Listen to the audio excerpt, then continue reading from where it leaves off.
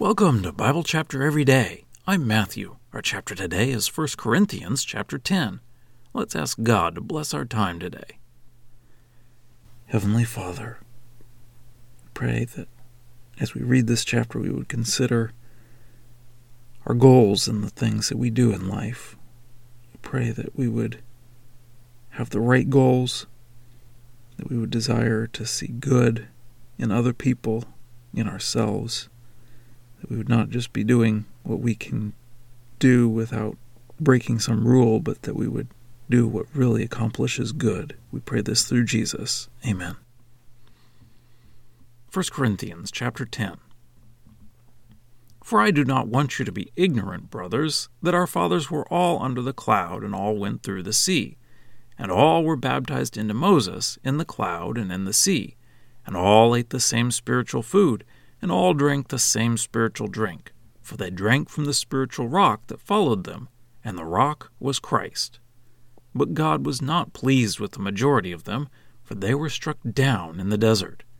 Now these things happened as examples for us, so that we should not be desirers of evil things, just as those also desired them, and not become idolaters as some of them did, just as it is written, The people sat down to eat and drink, and stood up to play.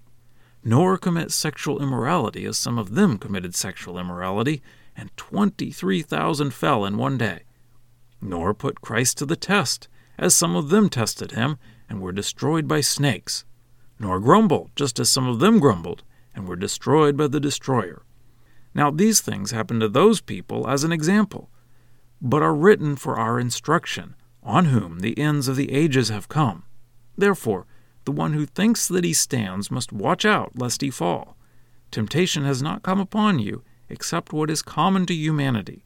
But God is faithful, who will not permit you to be tempted beyond what you are able, but will also make a way out together with the temptation, so that you may be able to endure it.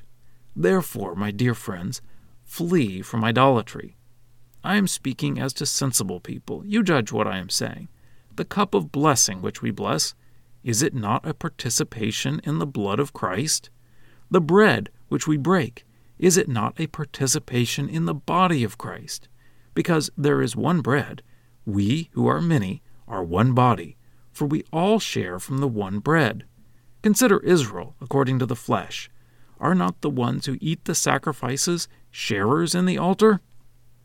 Therefore, what am I saying? That food sacrificed to idols is anything? Or that an idol is anything? No, but the things which they sacrifice to demons and not to God. And I do not want you to become sharers with demons.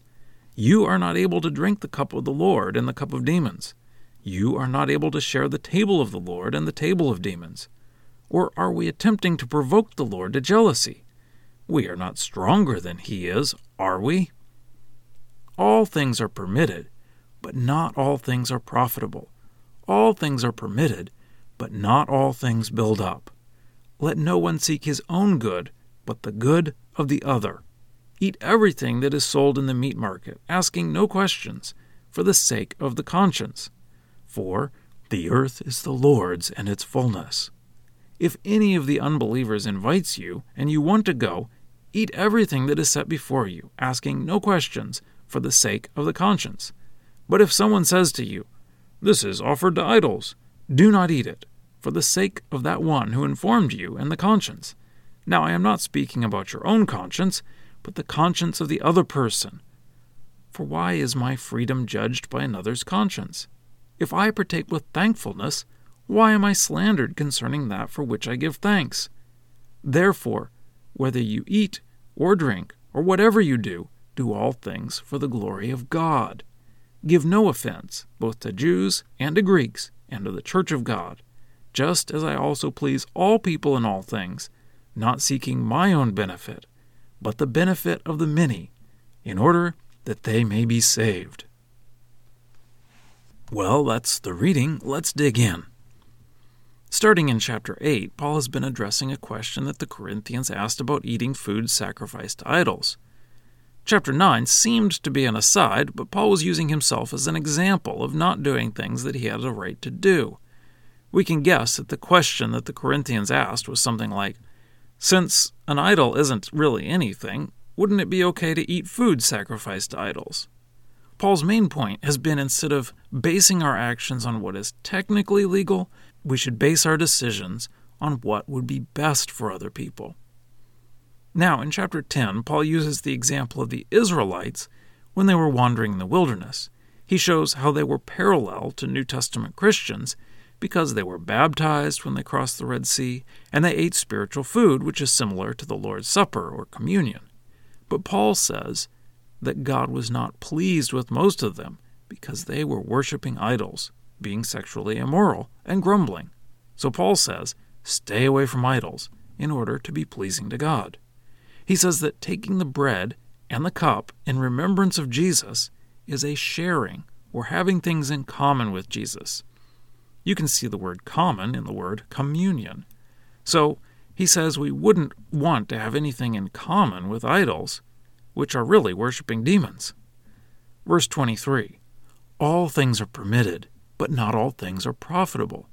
All things are permitted, but not all things build up. This is almost the same as in chapter 6, verse 12, when Paul was talking about sexual immorality. Really, idol worship and sexual immorality were very closely tied together. Often the worship of idols involved sexual immorality. And both of these questions from the Corinthians were similar. They wanted to know what they could technically do, and Paul is trying to get them to think about what is best for other people. So Paul wraps it up with a specific application. He says, eat any food, and don't worry about it, if it was sacrificed to an idol or not. But if someone specifically tells you that it was sacrificed to an idol, don't eat it, so that they don't think you are participating in idol worship, because we're trying to benefit them, and they would consider it idol worship. And now for a deeper dive. For most of us, meat sacrificed to an idol is not an issue, because we've never run across such meat in our lives. But I did talk to a man who preached in Africa very recently, who had this very thing happen to him, so this passage was directly relevant. But for most of us, we will need to think a little harder to apply this chapter to how we live our lives. Are we concerned with what is technically legal, or with what is most helpful to people around us? It may not be technically sinful for us to go into a particular place of business, but what will other people think when they see us going in there? Will we be encouraging other people to participate in something sinful? Let me apply this to gambling. The Bible doesn't specifically say, thou shalt not gamble. So, technically, I can buy lottery tickets, right? What is the goal of buying lottery tickets? Well, for most people, the goal is to take the money of everyone else buying lottery tickets without working for that money. Is that loving? Well, for most people, they never get the chance, so they lose a lot more on lottery tickets than they win. You could say it is entertainment, but being entertained by what?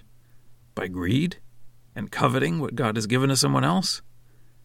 There are so many other applications for us. So, do I care about what is permitted or what is profitable?